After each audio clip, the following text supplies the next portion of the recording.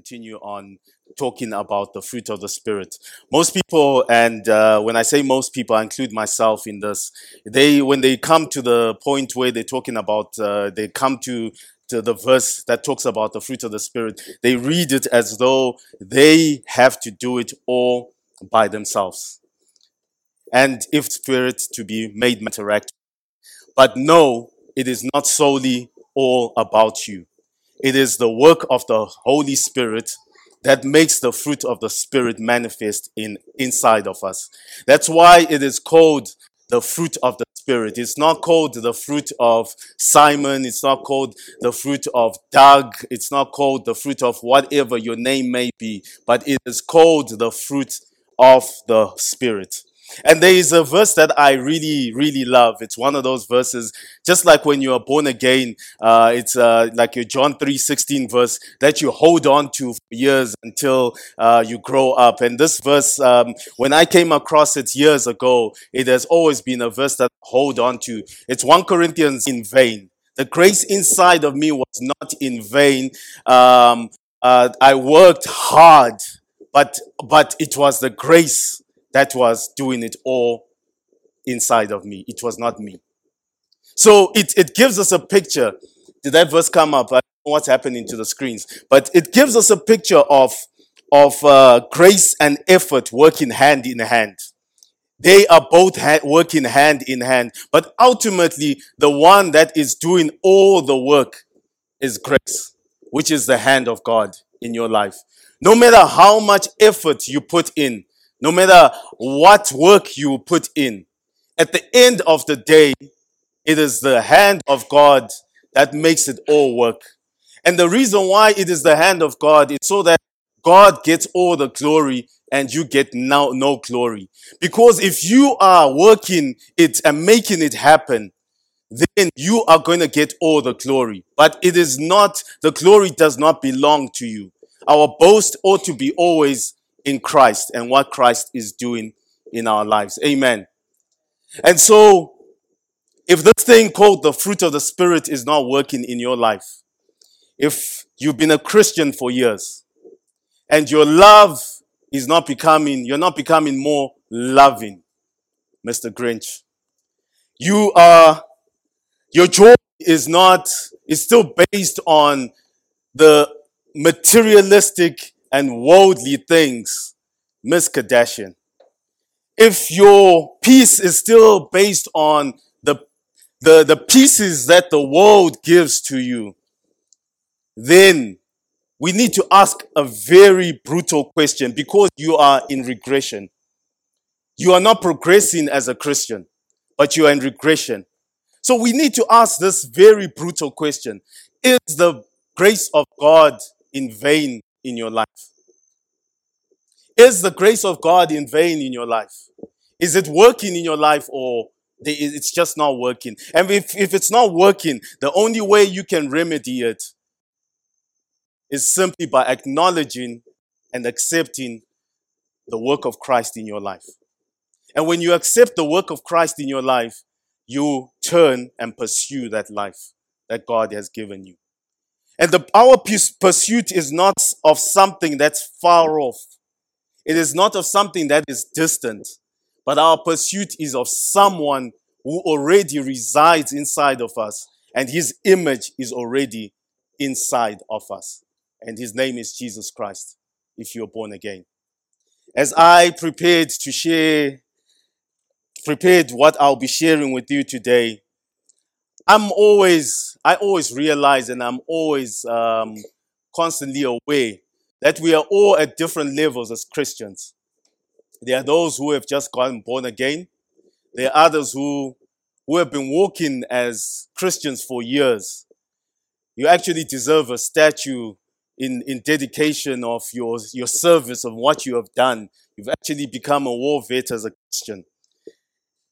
And as much as we are all at different stages as Christians, in the kingdom of God, we all sit at the same table, and there is no hierarchy in the kingdom of God. And at this table, there is cutlery all set up for the meal that we are going to partake in. it gives me the idea of one of these high end or expensive restaurants that you see on TV or movies, whether it's from Italy or Paris, where you get an 8-course meal. Now, for my brothers, an 8-course meal is something very foreign, because where we come from, we use a 1-course meal, which is made up of sadza, mrio, nenyama, and it is made up minimum 3 colors. But an 8-course meal perplexes some of us, because when you talk of an 8-course meal, for us, some of us, we look at it as sadza, mrio, nenyama times 8 to each other, and we say, boy, they say we eat, but they eat a lot. It doesn't make it even easy when we turn the Bible and we find a young boy carrying 7 loaves and 5. If a young boy is going to eat 7 loaves and 5 fish, what are the adults going to eat? At this restaurant, and I presume most of us, if I had to, 9% of us in this room have never been to these restaurants. But in this restaurant, the thing that gives you a sweat under your armpit is when the bill comes and you happen to grab the bill and you glance at it and you realize why everyone is passing the bill. You also grab the bill and you see zeros and you keep on passing it. Some of us in the kingdom of God, if we had to see the bill that Jesus Christ had to pay, we would all act differently, because it will be a huge bill. The thing that gives you a cold sweat under your armpit is, as you read that menu, you see words that you can't even pronounce. And you wonder whether your taste buds are going to be able to pronounce the taste or able to enjoy what you're ordering. But the thing that really gets to you is as you sit down. When you look at the cutlery, there are 5 knives on your right. There are 4 forks on your left. There are 3 spoons on top. And when you look at that, you're like, okay, there are 3 spoons, but in the 3 spoons, one of them is a fork. Shouldn't it be on my left? You're already confused. When you look at the knives, there's another fork. You're like, but shouldn't it be that side?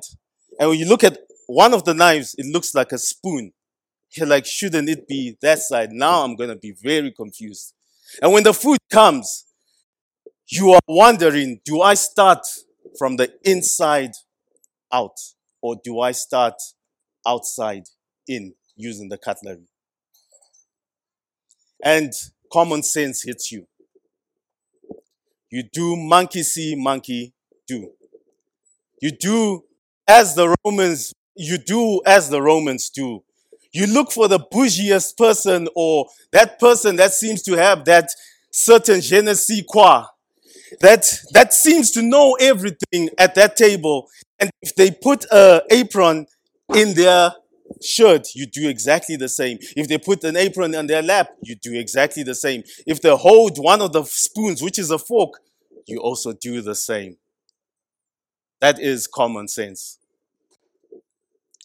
When the person says a dry joke, you don't laugh like you're at a braai. There has to be some evidence when you laugh.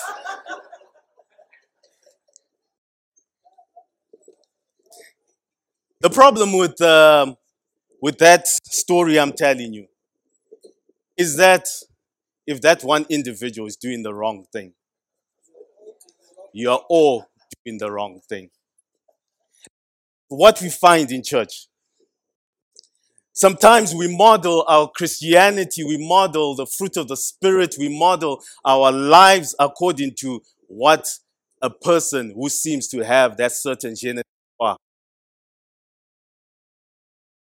What do I mean? This person seems to have all the verses. They seem to know all the songs. They don't even look at the monitors when we are singing. They seem to raise their hands when you walk into the church and you greet them. They have an anointed greeting and greet you with verses. And we model our lives around such people. And that is the scenario that Paul is dealing with in Galatians. In Galatians 3 verse 1, he says, "Oh, you foolish Galatians, who has bewitched you? Who has conned you? Who has used sorcery on you, that you are all following this individual into the wrong thing? You are so foolish." In Galatians 3 verse 3, he goes on to explain their foolishness. He says, "Are you so foolish? Having begun in the spirit, are you made perfect in the flesh?" Ladies and gentlemen, the fruit of the spirit is first inside out, just like with the cutlery. It's inside out. No, you don't do that. In the cutlery, it actually goes zigzag. Okay, don't. But it is inside out and not the other way around. You first begin inside. That's why the word of God says, work out your salvation and not work it out, your salvation. It is to work out your salvation. Amen. And so, in saying all this, man is a spirit, he lives in a body, and he has a soul. But the world has taught us that man is a body, he has a spirit, and he has a soul. And when we realize that you are a spirit, and when you got born again, the Holy Spirit came and he regenerated your spirit. And in regenerating your spirit became brand spanking new. There is no trace of the old. There is no trace of the past. You are a completely new creation that has never existed. And as you sit, if you're born again, your spirit is exactly the same as Jesus right now. As he is, so are you. This very moment. You are not trying to become like Jesus. You are like Jesus. Your soul is being renewed. It is constantly being renewed. It is not saved. Your soul constitutes of your feelings, emotions, intellect. I've already said emotions. I was thinking of another word. But it constitutes of that. And your soul is continuously being renewed. How is it being renewed? As it reads the word of God and as it partakes and is part of the things of God. That is how your soul is being renewed. When you look at the word of God, you are looking at a mirror. And some of us, when we look at that mirror, me included, when I look at that mirror, we turn around and we forget how we look. And we do things that we are not supposed to be doing. You look at the word of God and you see yourself and do exactly what the word of God is saying. Your body is not saved. You will receive a new heavenly body when you get into the new heaven and earth. Why am I saying all this? The reason why I'm saying all this is because as it stands, you have the Holy Spirit inside of you. You have God inside of you. You have the image of God inside of you. Therefore, you have the fruit of the Spirit inside of you. Are we together? You have the fruit of the Spirit inside of you. But as long as you are in this world and as long as you are in that body, there will always be enmity. The flesh will always be in opposition to the Spirit. At this very moment, as you sit, there is a tug of war happening inside of you. And it will continue until you die or Jesus comes. There's a tug of war. And what's that tug of war? The flesh is trying to lead you to the things of the world. The spirit is trying to lead you into the things of God. So there is that tug of war. And that war is decided by your soul. Every battle that you face, your soul is the one that would decide who the winner is. Your soul is an umpire. He is a decider. He's a referee who decides and makes a call whether the grace of God is in vain in your life or whether the fruit of the Spirit will be made manifest for all to see. If your soul pursues something, that is where you're going to end up. Whatever your soul pursues, you are going to be led to that thing. Amen.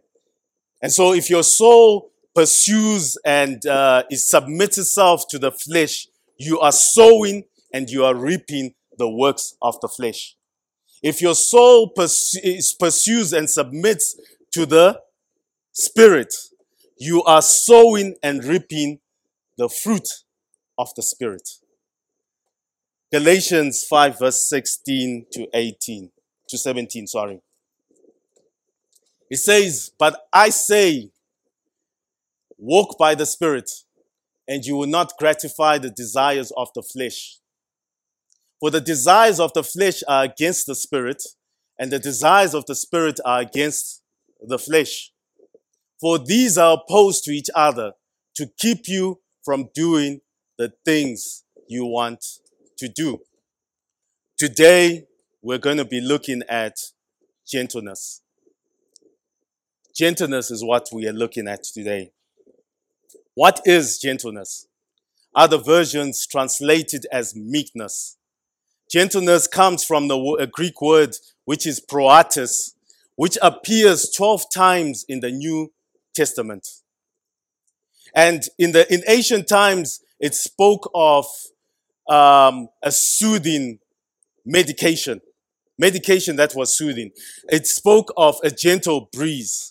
It spoke of a young colt that had been broken, where the colt had been unruly and wild, but now it was tame and it was gentle, and its power had been channeled to a productive manner. Gentleness is mildness. It's having a gentle spirit, a gentle heart. Not harboring a spirit of retaliation or a spirit of revenge or vindication or hostility. That is what gentleness is. And the world views gentleness as weakness and passivity. Sometimes we ourselves can view it as weakness, as lacking power, as being a coward or a spineless or impotent. We can see it like that this individual is weak. They are spineless because they are gentle. But that is not what gentleness is. Gentleness, in its definition, is power under control. Gentleness is power under control. In Proverbs 16 verse 32, it says, whoever is slow to anger is better than the mighty, and he who rules his spirit than he who takes a city. Power under control. Used at the right time, at the right moment, at the right occasion, at the right amount, at the right length, for the right reason and the right cause. That is what gentleness is. Gentleness is a byproduct of humility. Whenever you meet somebody who is humble but has power, they have resources, they have competences, they have capabilities, they have skill. If you meet a person who is humble, who has any of those, and they are humble, you are meeting a gentle person. because their power is under control. Amen. That's what gentleness is. It is a product of self-emptying. You are emptying yourself, and it is a broken will. And we see this in Philippians 2, verse 3. Philippians 2, verse 3.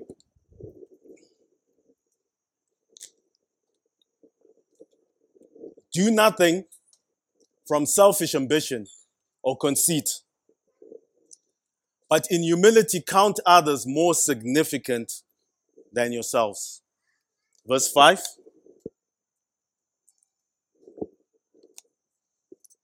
Have this mind among yourselves, which is yours in Christ Jesus, who though he was in the form of God, did not count equality with God as something to be grasped. Verse 7.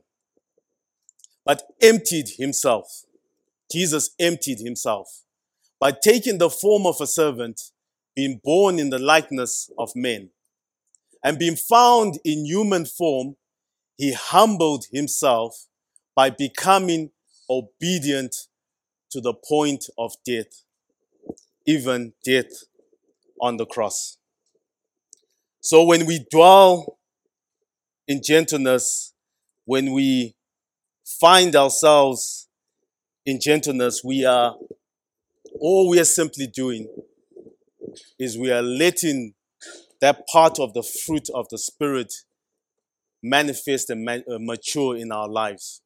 And as we see there from that scripture, we see an example of gentleness from Jesus. And his gentleness was one of self-emptying. He emptied himself. He had such power, but he emptied himself. And we ought to learn from Jesus because he's our best example of what true gentleness is. And Jesus actually says to us in Matthew 11, verse 29, he calls us to take up his yoke, and learn from him, for he is gentle and lowly hearted, so that your souls may find rest. If you want your soul to find rest, then live a life of gentleness. Live a life where you are calm. You are like a gentle breeze. You will find rest. Paul sees the church in Corinth, in 2 Corinthians 10 verse 1, and he's pleading to the church. He says, I plead by the humility and the gentleness of Christ. I am pleading to you. And so we ought to follow that example of gentleness and not look for the bougiest person in church, but follow Jesus Christ and be like Paul, who says, follow me as I follow Jesus. Amen. And so the model of Jesus Christ is selflessness. It is self-emptying. But here's the greatest example of gentleness. It is power that was never used to defend himself. Jesus Christ never wielded his power to defend himself. Not once. But Clive, didn't Jesus whip people in the temple? The answer is yes. He whipped them. Whipped them very good. But it was never to defend himself. But didn't Jesus speak harshly and use hard words to the Pharisees and the Sadducees? The answer is yes, he did. But it was never to defend himself. Not once would you find in scripture where Jesus defended himself using his power. Not once. Matter of fact, Jesus says, you have turned my Father's house into a den of thieves. Jesus' defense was always towards his father's reputation and the Father's house, never towards himself. He never defended himself. In Isaiah 53 verse 7, he says he was oppressed and he was afflicted, yet he opened not his mouth. Like a lamb that is led to the slaughter, and like a sheep that before its shearers is silent, so he opened not his mouth. Even during the trial of Jesus Christ, he said to them, I can call to my Father and ask my Father to dispose 12 legions of angels. But did Jesus ever do that? No, he never did that. He never defended himself. Jesus took all the hostility. He took all the hatred. He took all the accusations. And he bore them on his back. He bore them in his hands and his feet, going to the cross. That is what gentleness will do. Let me bring it home.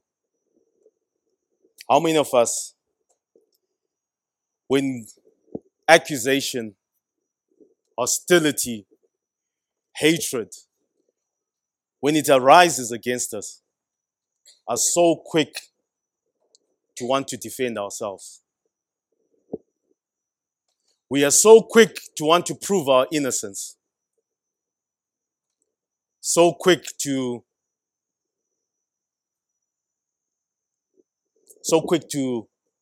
want to show people that we are correct. If this group does not agree with me, I pack my bags and look for a group that will give me an empathetic ear and support me. And when I move away from that point, I am literally moving away from the point of gentleness where I can show them gentleness.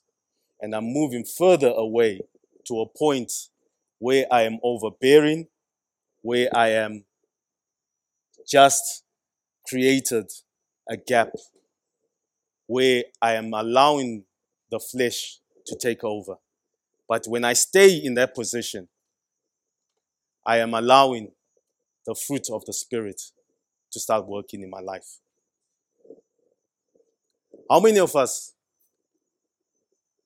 when things don't go our way, we are quick to say, don't you know who I am? Or we are so quick to pull out the power card. Do you know that I know your boss? Self-service is important, but at what cost? Is it at the cost of the kingdom of God that I act abrasive, I shout, I pull down a person to get what I am paying for? I'm rightly paying for it. But that person behind the desk knows that I'm a Christian. What is the cost of getting things your way rather than getting things God's way?